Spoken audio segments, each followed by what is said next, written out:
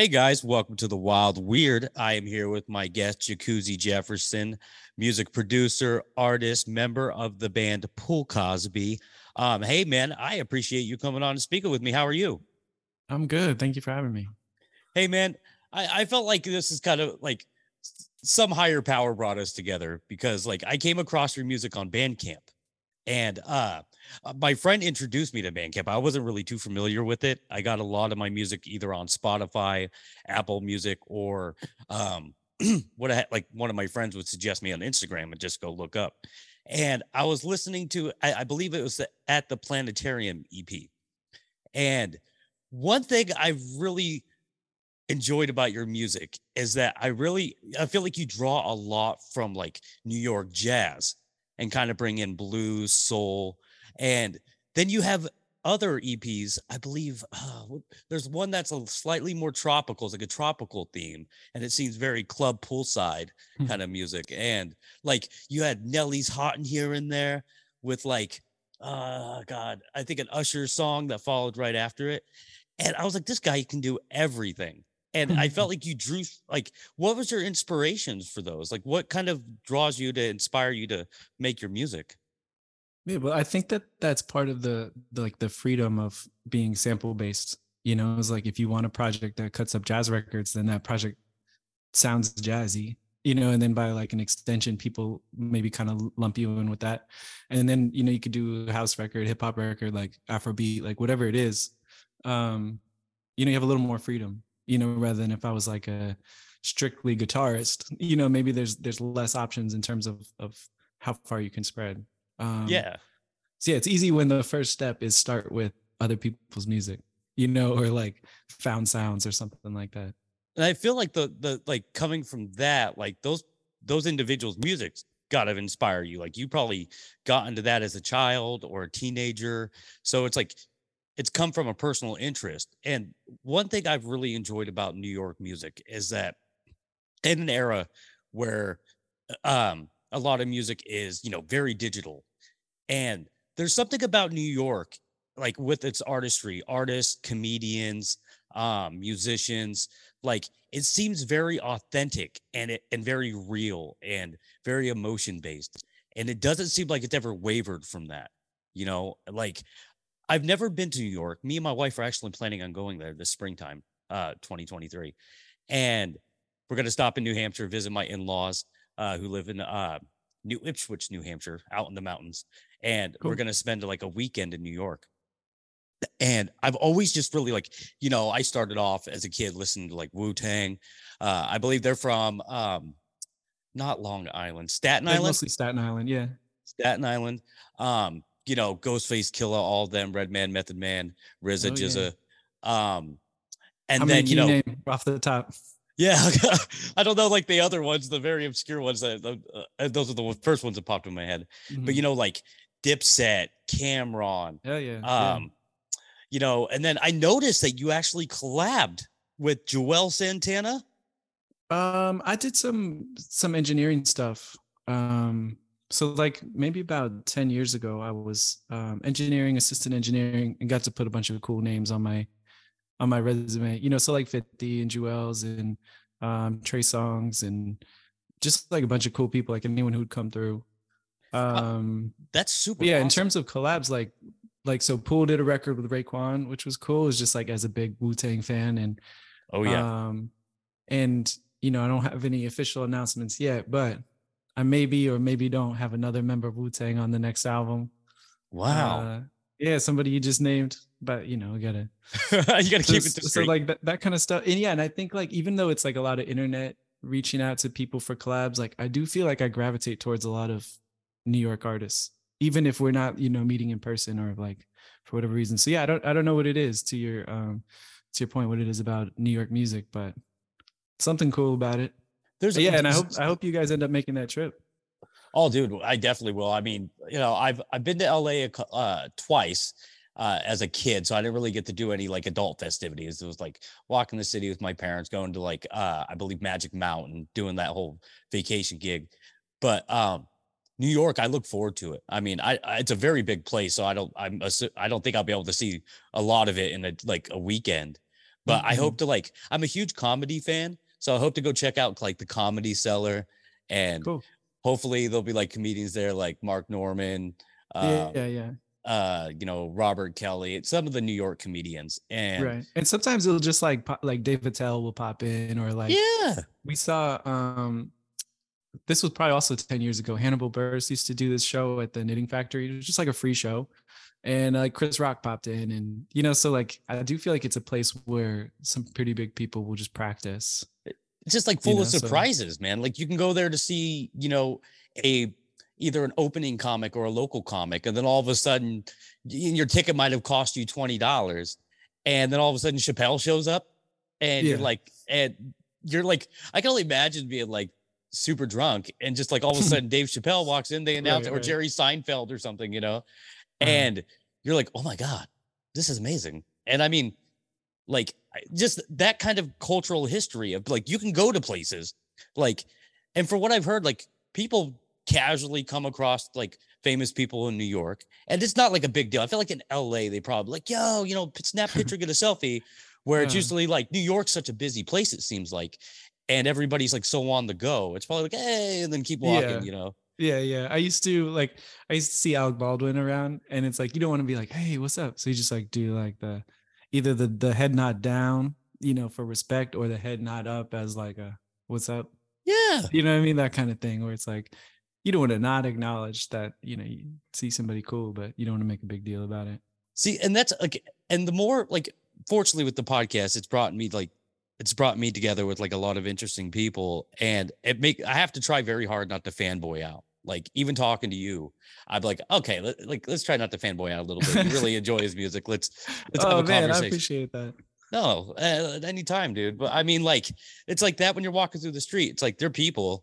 You want to be able to say hi and what's up and show them. You're kind of like the head nod. Head nod is a symbol of respect. Of like, hey, I acknowledge you. I've seen your stuff, but it's like you'd also know that, like, hey, I can't. You got stuff you got to do. I got stuff I got to do. Yeah. And you got to pass her by, like that. I feel like that's just like more of a sign of respect than, hey, let's stop what you're doing to get an obligated selfie or to do that whole thing. And oh man, I definitely played it not cool like more than a handful of times. So I'm not trying to come off as like I'm always. It's hard though, isn't it? Yeah, I feel like it's hard. Yeah. But I mean, like, dude, like I'm so excited. I'm so excited for you. Like the fact that you've got to like interact with these people, express your creativity with them, and kind of collab and work on things with these people. Like I can only imagine how exciting that was. Do you remember like the first like studio session or collaboration or just moment where you felt like, oh, this is big and I'm excited for this? Yeah, but so I was coming from like a engineering background first, audio engineer. And they really kind of hammer in like, be cool. Like number 1, be cool. Number 2, like no Pro Tools. Number 3, like wear deodorant. They like those like the big be a things. Professional because it's a job. It's your job, So it's like I was pretty much like unfazed by most big people that would come through. I do. You seem like you have a really chill attitude. I can see you're just very kind of like laid back and very processive. Yeah, usually that's my demeanor. I will say though, the first time Raekwon came through to the studio, I was still an intern, so I was like answering the phones and the door, and you got to buzz in, and something that happened that he was in without buzzing. It's like I wasn't even expecting, and I just looked up and saw, Raekwon, and I was just like, are you here for the session? And I was just like. That's so awesome. Like, yeah, no, what else is he here to do? But other than that, I tried to keep my cool. But there's times where like, I went in to assist on this thing. It was like Kendrick, Big Crit, Smoke DZA, J-Rock, and like Ryan Leslie was there, Sha Money was there. Just like a million people just like chilling. But the training is to be cool, and like you don't ask for a picture, you don't do any of that stuff. So once I kind of got into production and then had the opportunity to like work on my own stuff with some cool people, I think it helped with being a little less starstruck. Oh dude, like I can't remember the title of the song, but the song you did with Cool AD, like the fact that you got to work with Cool AD, man, Like, man, we've done a bunch now. You know what? I think he was like one of the turning points because before that Pool, mostly we just did our own things or sampled stuff. And at some point I just like, for whatever reason, just like had the audacity to like email him, like, I don't know you, you don't know me, but like, would you want to hop on this thing? Um, and then when he said yes, it just like opened up like, oh shit, well, like, can I hit up Esquire? And he endless said yes. possibilities. Yeah, can I hit up Raekwon? He said yes. And like Denisha and Adrian Lenker and like all these people who are like I have no business hitting up. You know what I mean? Just like, But that's the cool thing, though. I feel like and especially in New York, where everything seems like, from what I've heard, is like you got to prove yourself, right? You got to put in the work. It's all about it's about aspiring to be the best, but being respectful. And people seem to pay respects pretty equally. So it's like when you approach these people and you're like, oh, I don't think I have the nerve to do this. I don't know if I should ask them. And then they're going to look up your stuff or whatever work you've done and listen to it like, oh, I like this. And then that itself proved your work to them. And they're going to be like, I want to work with this guy. And, like I've never gone into a studio with Raekwon or any of these like legends, but like I went through the same exact thing starting with the podcast. Cause I was like, okay, it started off like a year ago when I started just talking with my friends and I'm like, just random BS, just casual conversation. It went nowhere. It's just us sitting around with a microphone recording conversation. And I was kind of intimidated because I was like, there are people I want to talk to. I just want to learn from people. Like the most interesting thing to me is learning why people do things. Like what inspires them, what they're passionate about, and what they love. And a lot of that is represented and present in whatever art expression they do, whether it's painting, graphic design, music, acting, performing, anything. And I was so scared to even write anybody a DM on Instagram, just say, hey, if you're ever interested, because I'm like, who am I to ask? I didn't have a following at the time. I didn't feel like I was even deserving of it. And I was like, you know what? The only way I'm going to learn what I want to learn and to have these conversations is to just ask, because the worst thing anybody's going to say is no, or they're not going to write back. Yeah. And everybody is very pleasant. Like everybody I've written is like, and like, I'm genuine fans of them. Like I'm a genuine fan of you. Like I'm really new to your stuff. I got referred to you by a friend of mine. And so like over the last 2 weeks, I've been just going to all the music that you have on Apple, all the stuff you have on Bandcamp, even the beat. I think it's the beat tape that you did. I listened to that entire thing through while I'm playing 2K. And I was like, nice. This is the jam. It was perfect for it. I think I was playing Brooklyn. And I was like, there you go. Who won though? They won. Brooklyn. Yeah, I suck at 2K so that's bad. That's perfect. But, Kevin Durant got about 28. I don't know who the guy was. He wasn't mic'd up, but they beat me. And I think he was from New York, though, because he had NYC in his name. So I think he might have been from New York. But I was like, why not? So I asked people, I conversate, and I'm like, hey, I'm a genuine fan. If you're interested, I'd love to talk to you. And people are like, yeah, why not? Like, let's do it. And I'm like, surprised. So it showed me that I was really in my head for most of it, where I'm like, people aren't so hesitant to conversate or hesitant to collaborate.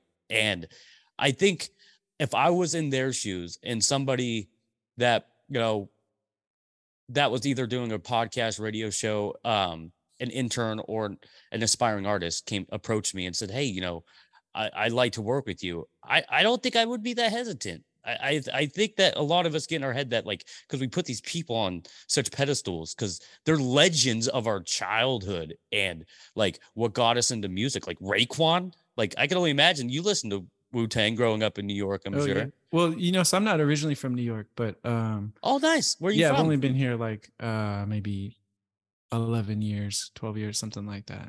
Oh, you're a New Yorker now, man. But still, yeah. And, New York music and hip hop and Wu-Tang. Where were you originally from, if you don't mind me asking? My folks were military, so I didn't have a hometown. A lot of traveling going from place which to place.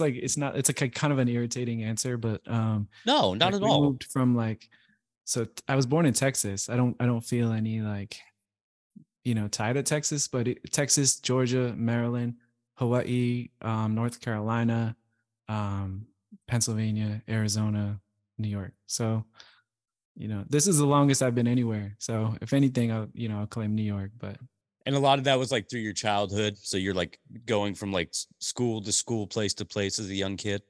yeah, I guess so. It didn't feel too bad though. Yeah. No, I totally get that. I was the same way. I was born in Tulare, California, which is like 3 hours north of Los Angeles. And I think we moved to Portland, Oregon when I was 3 years old. So I'm a Portlandian. I grew up in Portland Mhm. my entire life, even though, and then we go back to California, visit family. My dad's side lives down there. And I never really felt that sense of home like everybody else did. My dad did. My mom lived there when she met my dad. My brother and sister are 7 and 6 years older than me.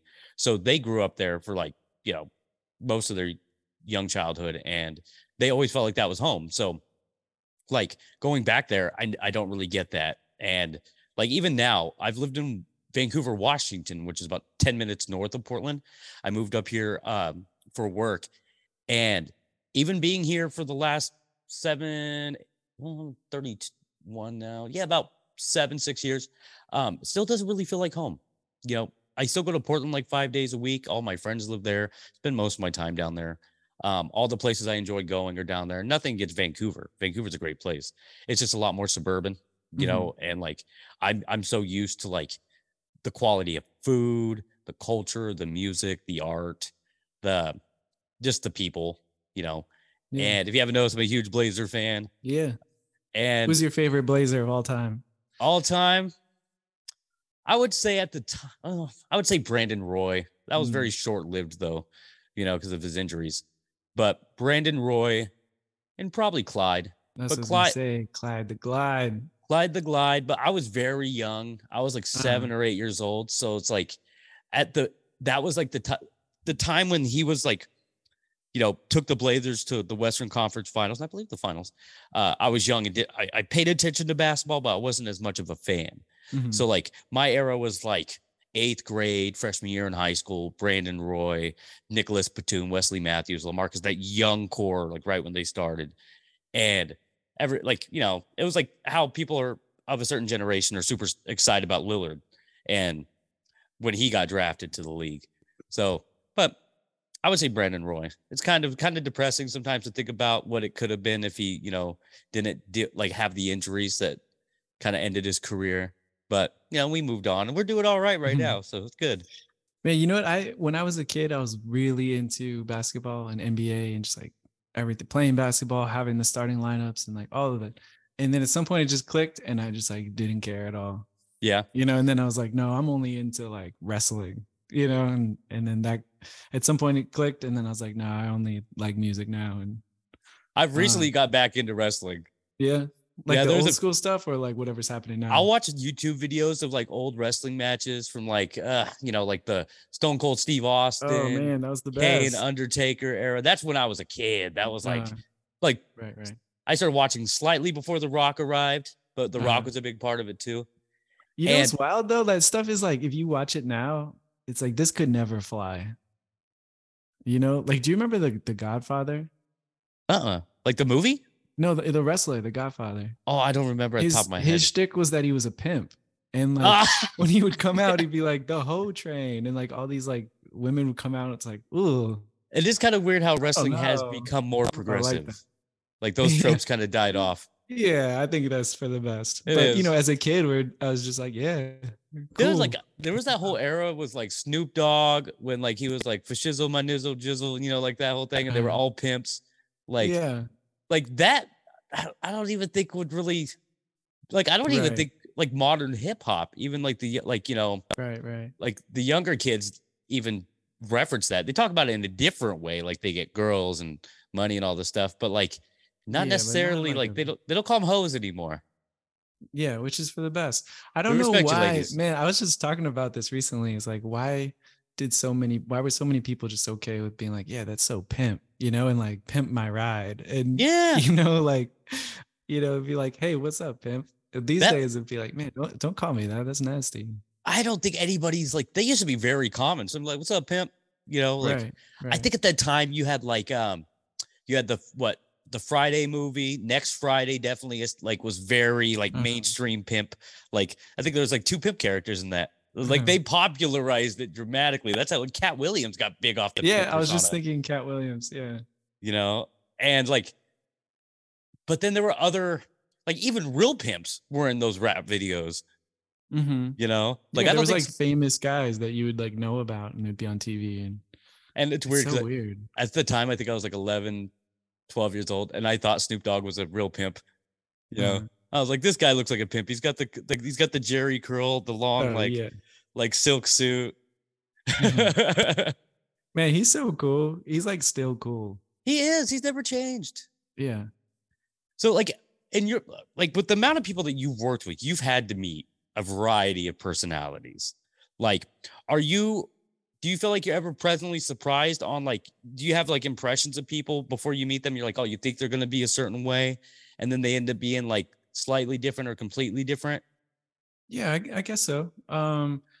I do know that like when I was either an engineer or an assistant engineer, in the studio, a lot of times you don't get a lot of respect. You know, like that's the guy that, pushes the buttons, plugs in the mic, and like orders me dinner. This is like pre seamless. So we used to have like a stack of menus and get all the stuff and get the Oh yeah, food and bring.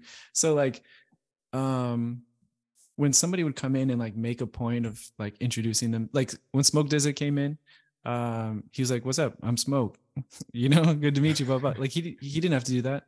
And like I said, it was like 10 years ago, and it is the smallest thing, but like I have so much respect for him because I know like kind of how he views things. Like he yeah, didn't need to say that. X Squire is like that too, where he made a point to like say what's up to me. And so like when I was looking for people who I'd want to work with, I was like, man, that's somebody I'd want to work with. A, I like his music, and B, like he's a good dude. And we've done like, I don't know, 7 songs together or something yeah. at this point. I, Like, I I've so listened to those songs. Very good. Really enjoy it. I love them. thanks, man. And we got another one too on the next album. Do you have a Yeah, release Kool-Aid date for that, DVD. or is it like yet to be determined? Yeah, yet to be determined. It's still like the production I'm kind of wrapping up. I'm still trying to figure out who's like the right pieces.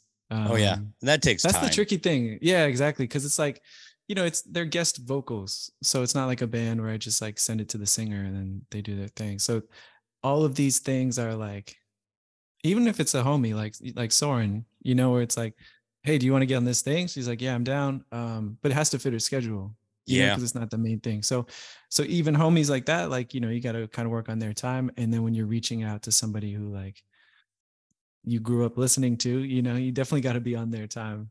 Um, so it's hard to be like, here's the date it's coming out. It's like, you kind of waiting for things to fall into place a little bit. yeah, and that's got to be real. Like for me, I feel like that's really nice because like you're kind of like, well, of course you'd like things to be like you want to get it done as quick as possible, but you want it to be polished. You want it to like Yeah, yeah. you don't want to rush it. One thing so like the last couple of weeks I've been meeting a lot of bands through my friend Jonah. Shout out Jonah from Palomino Joyride. And we went to a show last Sunday. It was his birthday, and he had this band called The Max. They're kind of like a punk rock band. And these kids, like I've never seen so many young kids that are so good at like the guitar, just overall, these kids were rocking like classically trained rock stars. I'm in a bar in Portland, and these Mm-hmm. kids are like blowing my mind. I'm like, how are they this good? And then I started talking to them. Most polite, like very eccentric fellows. You can tell like they're artists, they're express themselves in their own way, in their own creative way. And and one thing I've kind of learned after meeting different bands, and everybody's different, is that like these people got to where they were because of doing things differently and doing things respectfully the right way. We're like, some people can kind of, there's the people out there that take advantage, that big egos, and they do things their way, and you respect that because that's who they are. But there are some, like, I feel like most of the people who have made it big, like respect was a part of it. They treated people the right way. They they got certain people on their records because they were respectful and they wanted to work with them again. Like especially since you're working with these artists that you've done multiple songs with and they come back again. Like that's a sign of respect towards you, you know, like they're like, oh, we like his work and we're going to keep working with him. And I've noticed that the most respectful people that, or like genuinely good people, tend to have long lasting careers. Yeah, for sure. I mean, it's like all about, they say it's all about who you know, but it's also about what those people will say about you. You know, Yeah. so if you know a bunch of people and they're like, yeah, that guy sucks, you know, then you don't get a call back. But yeah, I think a lot of it's just like and in New York's like that too, I think, where like a lot of people kind of get called in for things. And maybe all music scenes are like that. I don't, you know, where like when we were playing in Pool, we had this one session. We had just a small orchestra, like 7 people, like nothing too crazy. And then somebody had to call out the day of, and then Kevin, the violinist, like he's got an insane Rolodex, but he's like, here's like 10 people I can hit up as like a replacement trumpet player in 3 hours. You know, so like a Wow. lot of things will just like pop up. And then like if he thinks you're talented and you're cool, you know, then that's who's going to get the call. And then now that's somebody that the rest of the band knows. And I think a lot of that stuff happens pretty organically, like you said, like as long as you're respectful and your chops are good. And Oh yeah. It's like it seems like being like having respect, showing respect, and then having genuine talent that people respect. Like it's kind of like a guarantee work. Like as long as you have that good yeah, reputation, people are like, this guy's cool. But if you're right. an asshole, they're gonna be like, you don't want to work with that guy. And Yeah, there's a million other people that could do it that and, are and easy to be it's around. like just uplifts people for opportunity because then it shows Mhm. these artists and shows these collaborators like, oh, I can't be a douche and make it in this business because it's just like it's music is a camaraderie, you know, like it's like you're bringing people you don't know together. Some people, like people will have friends, they've known people for a long time that are in their bands, but like sometimes you don't know these people. You refer to them from somebody else. And then they can hop in and just blend in like that. And then now you can either develop a friendship, a partnership, um, just like a future collaboration. And it's kind of like New York seems like it's like the perfect pressure cooker for that. It's like so much beautiful art has come from New York, whether it's like one thing I've noticed about New York too is that LA seems to have a lot of like certain types of beautiful people, you know, a lot of beautiful women, and they don't seem to wear a lot of clothes and they like because sunny weather. New York, everybody dresses so good in New York. Yeah, it's Like, intimidating, man. dude, I know I've It's seen like people. Okay, for me, I don't know how to dress, so it's like, me you neither. know, I put on like a black t-shirt and like I have a variety of jackets with black and white uh, t-shirts. That right. Me too, man. It's just black or like, I was just talking about this with my wife the other day. All my t-shirts either have a band, a cartoon, or like animals on them. You know, yeah, so I'm like trying to elevate my wardrobe and be like, all right, maybe a little less t-shirts with, you know, band exactly, logos. dude. And then somebody told me they're like, you wear a lot of black t-shirts. Do you ever think you come off as intimidating? I'm like, do I? Because I never really thought like wearing black t-shirts would make me feel intimidating. They're like, well, black is an intimidating color. Hmm. If people see you with a black t-shirt, they don't really know you don't come off as friendly. Where if you wore a yellow t-shirt, white t-shirt, blue t-shirt, that it comes off, you come off more presentable and more approachable. And I'm like, Hmm. I never really put that much thought into like my clothes. Like I wear what I like what you said. I have shirts that have cartoons on them, bands, primarily mostly bands because I'll get a t-shirt from whatever band I want. Because I'm like, I'm here to support you. I want to support you, you know, and support the locals. And but I never put that much thought into my clothes. I'm like, well, and now I'm bald because I used to have a lot of hair, but 30 kind of ruined that for me, and my hair is slowly going. So I wear a lot of hats and beanies. Well, the hat looks good on you. Thank you, man. Actually, I just did shout out to Back to the Basket. There's a local shop in Portland that sells like kind of vintage sneakers, clothing, a lot of Blazer gear, and are kind of supported by the like the Blazers in the local community. And I did a promo for them recently. And when I got there, I got this hat like during the promo. It's like a let's see, it's got like the Blazers on the front of it. Oh, nice. Yeah, I think And the God, top. I think it's from the 70s. The tag's ripped off of it, but it's an older Cool. style. I don't think it's from the 70s. Seems like the 90s. But Yeah, it's a so stretchable hat, so it doesn't take a lot of effort to put it on. Just put it on and it fits perfectly. there you go. But no, I get that, man. I don't know. It's just like New York seems like one of these places. The older I get, I have more respect for, and it like the artists seem to like been just popping out of there like crazy, and everybody is so supportive. The creative scene is amazing. I mean, it's like I like that's what I love about Portland. Is that Portland's always kind of had this reputation to the outside world of like, full of homeless people, overly progressive. There's a lot of these stigmas. And when I started this podcast, I kind of wanted to break those stigmas and show people like there's a lot of beauty and substance to the city that I feel like needs to be explored more. And a lot of people, and it's deep down in there. So it's not necessarily easy to find if you're just cruising through the city with Mhm. and you're not looking for it. But if you just keep your eyes open and keep your mind open, it just kind of appears. You got record stores that are like not playing the most popular records. They're supporting local bands, selling strictly local bands records, clothing, food. Portland now has like the most, I guess they're the most they're voted best street food and food in the country. And I'm like, that's never Wow, happened before. that's And what's like up. they're on Netflix shows now. Like have you heard of that show? Somebody Feed Phil? It's on like Netflix, I think. Sounds familiar. I don't watch a ton of TV, but Uh, it sounds familiar. they did a whole thing on Portland, and it was for the first time being somebody from the city.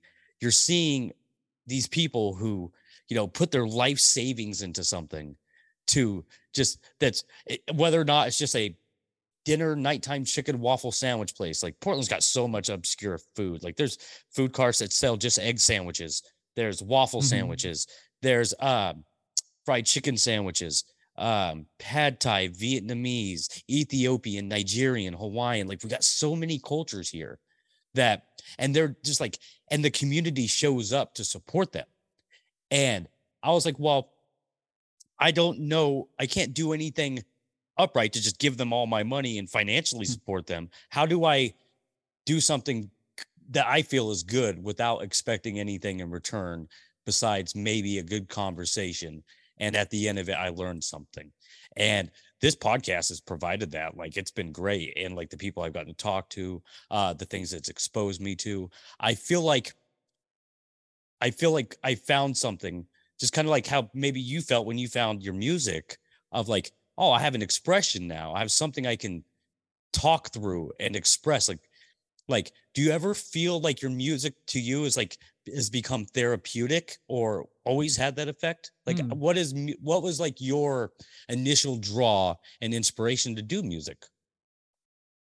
Yeah, man, I don't know. That's a good question. Um, I think I always liked music, and then whatever I was into, I wanted to like do it myself.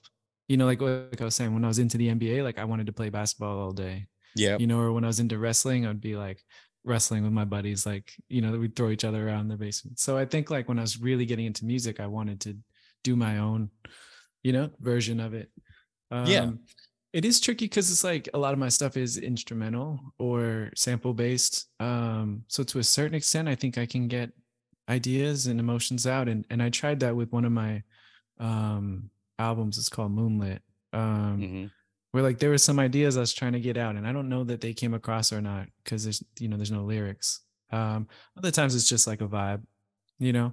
oh And the yeah, other thing too is like I'll be on the wrong schedule, like in the winter, just like feeling very, gloomy. you know, yeah, gloomy. So like I'll make a bunch of stuff, and then by the time it's done, it's like summertime. So it's like, well, I can't drop this now. You know what I mean? So I it's never like, thought about that, but yeah, like because if you're making something that's based on like your kind of atmospheric mood, if you're like you're in a studio looking outside and it's cloudy, it's rainy, you got a certain type mhm. of lighting, it's going to inspire you to kind of create a certain tempo or kind of sound. Yeah, I think so. So I mean, and ideally you're making stuff that's timeless and it's not like a seasonal sound. But yeah, I think I'm gonna I always like want to make a Halloween album. That's the thing I've been talking about for a couple of years. And so, but I don't think about it until like October 1st. And Dude, you it's like, well, totally should this is too because late. So Portland. Do you remember that movie Halloween Town that used to be on the Disney Channel back in the day when we were kids? no, I don't remember. It So sounds like familiar though. there's this town that's about 20-30 minutes west of Portland called St. Helens. And they filmed this entire movie called Halloween Town in the city of St. Helens. So the city of St. Helens became Halloween Town. Like if you go there during Halloween, they just present it as it was on that movie, right? So what that did in Portland is create like a huge Halloween culture. So like everywhere between like I would say mid-September to even sometimes early November after Halloween, that it's all themed. You hear music, like everybody's rock. People are performing songs that aren't Halloween songs, but kind of have that tone because it's so embedded in the culture. And I think you totally should. Like, there's a thing for it. There's really a kind of fan base for that. Definitely. But like, back to like what you were saying about how you feel like you like about the sampling and like how that's, even though you're sampling other people's music, that's, you can't express yourself. I feel like that's like, think of like artists back in the 60s and 70s. Like I've just started to learn how to play instruments. I'm not like I don't claim to be a musician, but in my mind, it doesn't feel like it's any different than like, you know, let's say a Stevie Wonder, Ray Charles, artist, you know, from the 70s, 60s, 50s that was drawing inspiration from earlier music, whether it was like blues or jazz that they heard from their grandparents or ancestors. And it's just a different format of getting that. Like you can hear a sample and, you know, mix that in, take a little bit out, maybe, you know, a guitar, a saxophone, a bass guitar, a chorus, something, but you're still drawing inspiration from it. And then you can mold that into your own personality, and inspiration is going to go into that setup. And I feel like it's just a different format of doing the same thing. I think because there's like, you know, somebody's presented it on a mainstream platform before, like it's a popular song, people recognize it, doesn't take away from it. It's just very upfront about what you enjoy and what type of music you like. And I wouldn't discredit yourself at all for any of that. Like sampling, I just talked to this guy from Salem, Massachusetts. His name is Tortilla Couture. He's a very eccentric fellow. Shout out Tortilla. Like his whole Instagram is dedicated to like drum beats, different packages to mix stuff together. And he kind of had this like similar approach. He's like, you know, all I do is sample. Like, and I'm like, that's not all you do. That's what you like. Like, that's the type of music you enjoy. Of course it's going to. Yeah. And I mean, and I also like play guitar and some keys and stuff, but if I was strictly making music based on my own skill as a guitarist, like it would not be very good. Like it's not the kind of thing I would want to listen to, you know? But I think if I can take like from some, you know, super talented person and recontextualize it, you know, I know there's like value in it. But it is different. It feels like there's a little asterisk, but at the same time, it's like my favorite stuff to listen to is a lot of it is sample based. So it's not to knock it, you know, like Dilla is one of my favorite, Flying Lotus and Bonobo and, you know, people like that.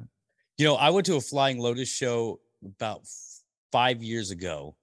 That was at the Roseland Theater in Portland before I even knew who he was. I just got invited by a friend. I wasn't too familiar with his music. I kind of knew about, I listened to a couple Thundercat songs before, and then I knew they had like an affiliation, like they've worked with each other before. And then went to that show. Oh my God. Like Flying Lotus and his visuals with his music and like just the tone and the breaking of the beats. Like I couldn't really put a hand on it and kind of like pinpoint it to seem like you could tell there's sampling in there, but also he did it in a way that's strictly him, you know, like that's his stamp on it.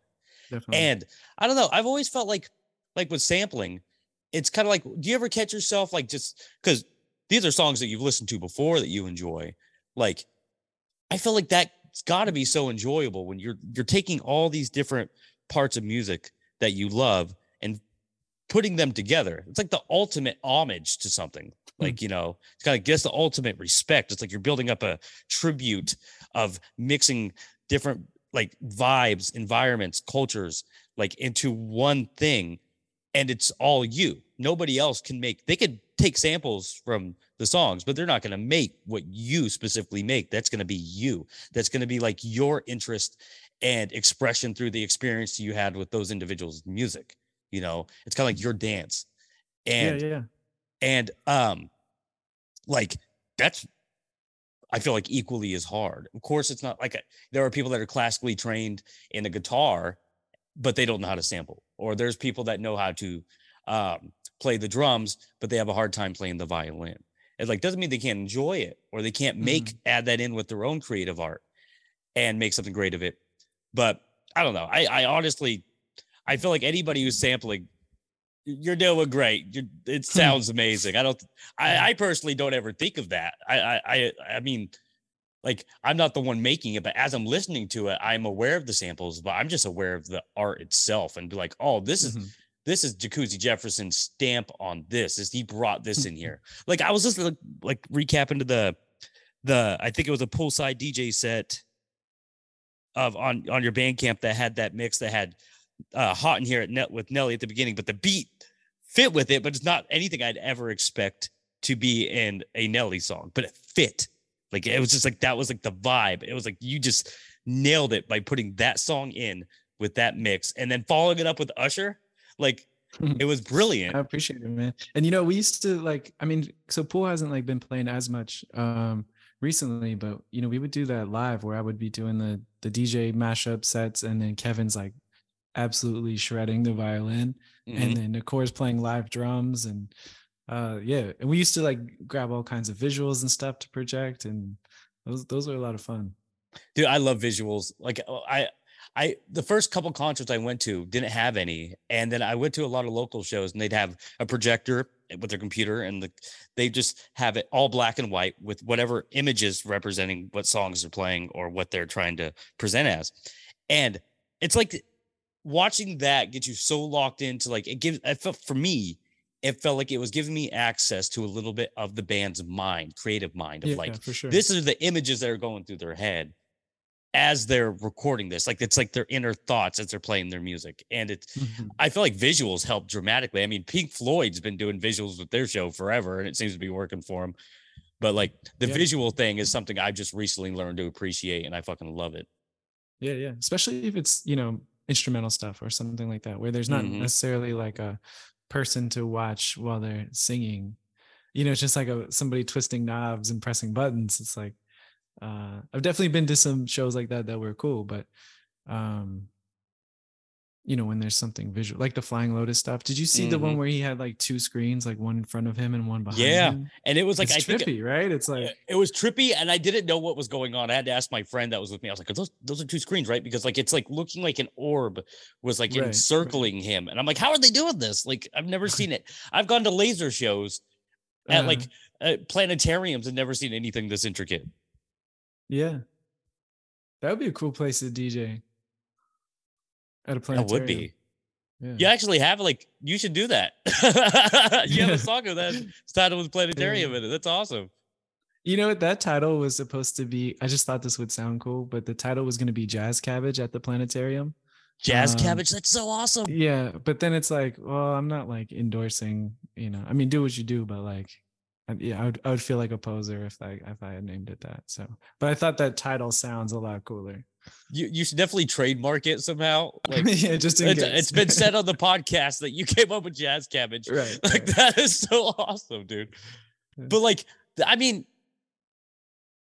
I it makes sense. Like that would be such a cool experience. Like I'm sure like people, they have like there's a place over here in Portland called OMSI that you can go watch. Like they'll do like Brick on the Wall by Pink Floyd, and they'll do a laser show while they play the music, and it kind of takes you through like whatever their experience, whether you're traveling through space, like kind of like a Tron experience, like you're inside the computer and everything's so digital. Like I've always imagined I'd go into a Daft Punk show would be like that, just like this visual experience of the future.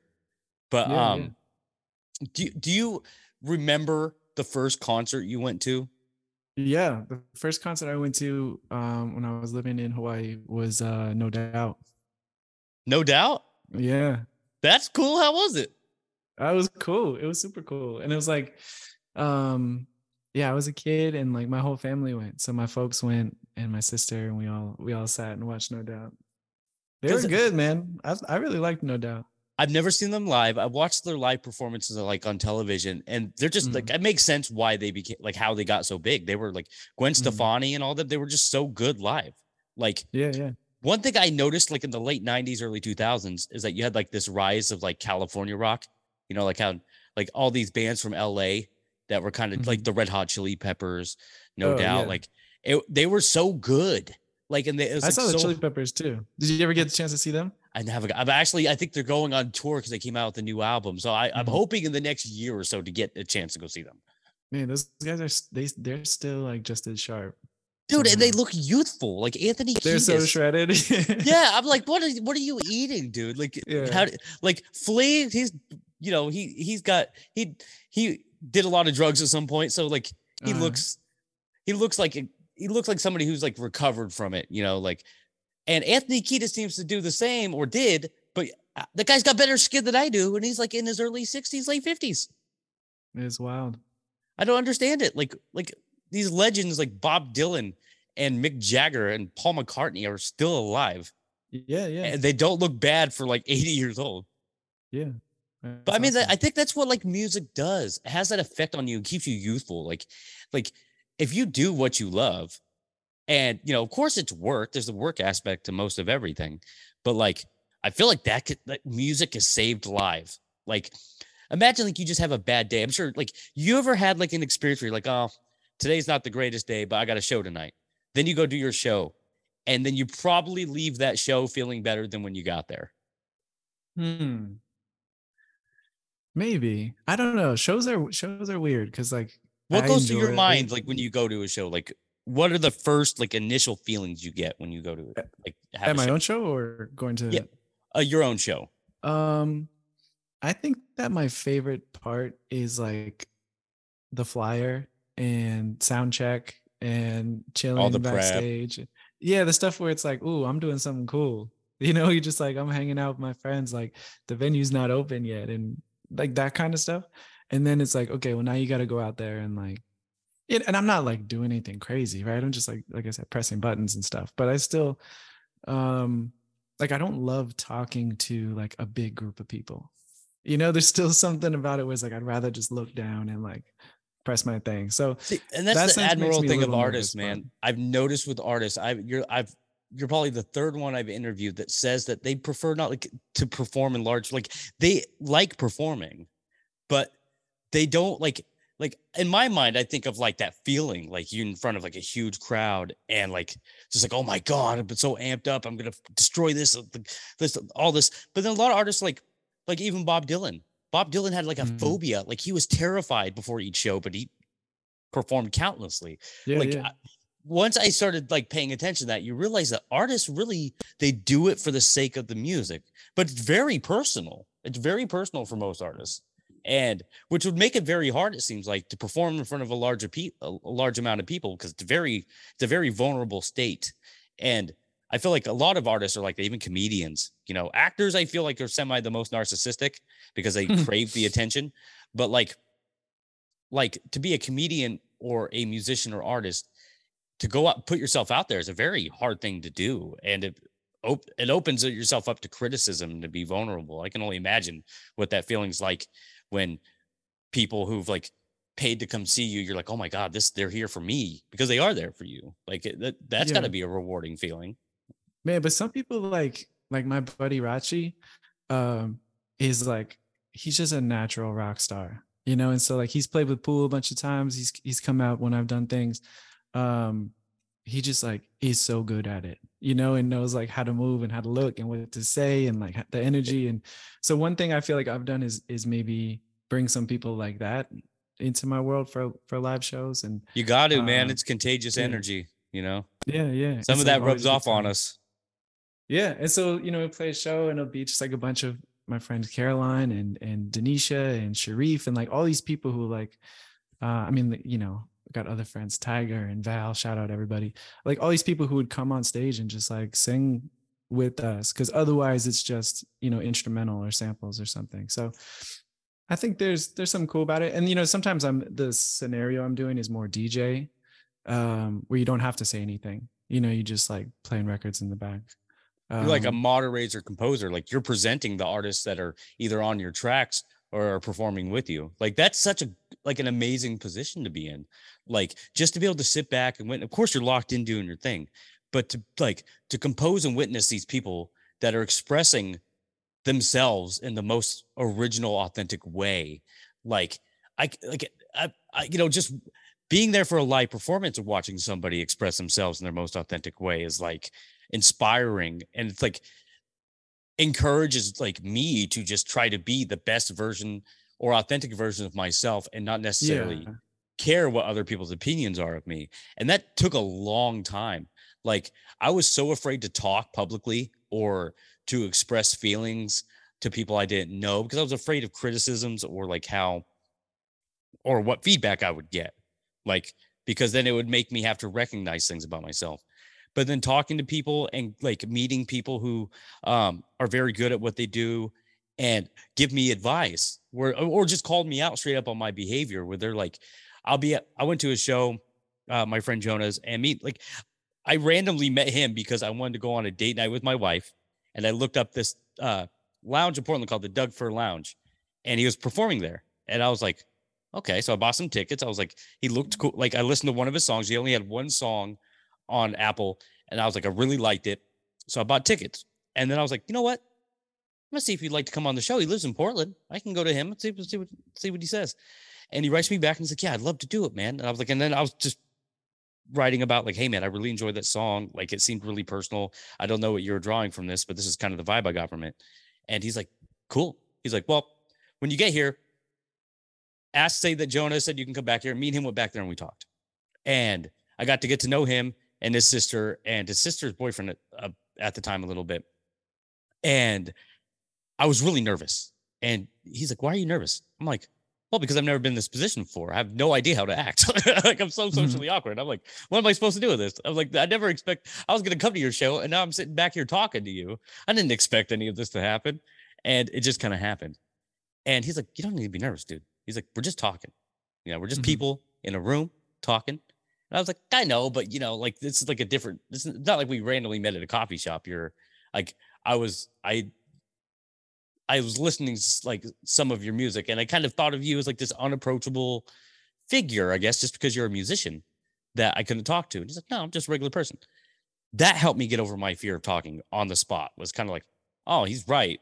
Why do I'm overthinking everything? And if I just let things ride and try my best, you can't really, at the end, you can be like, I tried my best. Like, I don't, there's this guy, this doctor that was on Rogan, and he said there's called perception error. And he was saying that, like, basically how the dopamine operates in your brain, right? So, like, if you expect something, if you're doing something you expect a reward and you get it, your dopamine goes up quite a bit. If you expect a reward and you don't get it, it drops. But if you do something and don't expect the reward and then get it, it actually your dopamine levels triple. So Hmm. it's actually a more operational, functional way to live by not expecting anything because you'll always be surprised and it will always make you feel good. And I was like, Yeah. let's try that.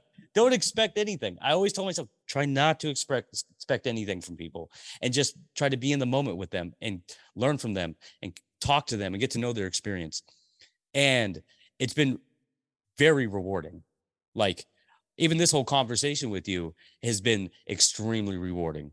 Like, I felt like you've already expressed to me a lot of your emotion, your influences, hopes and dreams, the art that you have expressed or want to express in the future, the people you've worked with. Because these people that you worked with share the same dream that you have. They're just trying to express themselves and get their stuff out there. And that's very admirable and very honorable. And I think that artists need to give themselves more credit and not feel bad about it. So feel good about yourself, sir, and keep doing what you're doing and love it. And don't ever second guess it. Don't second guess like what you're doing. Just do it and do it the best of your ability. And at the end of it, be like, I did a good job. I tried. Why not? Yeah. Yeah. I think that's good Sorry, I advice. felt like that was a very odd ramble, but I kept going. Um, But hey, man, I really appreciate you doing the show and coming and speaking with me and taking the time out of your day to talk to me.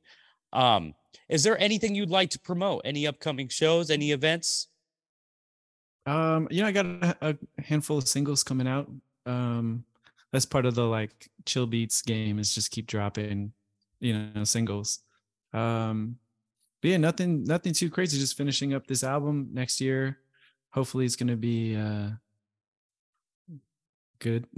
It will be. I don't know. Yeah, it's like hopefully doing something next year that didn't happen this year. Like trying to just level up each time. Oh yeah. So in terms of goals, just keep on doing that. Awesome.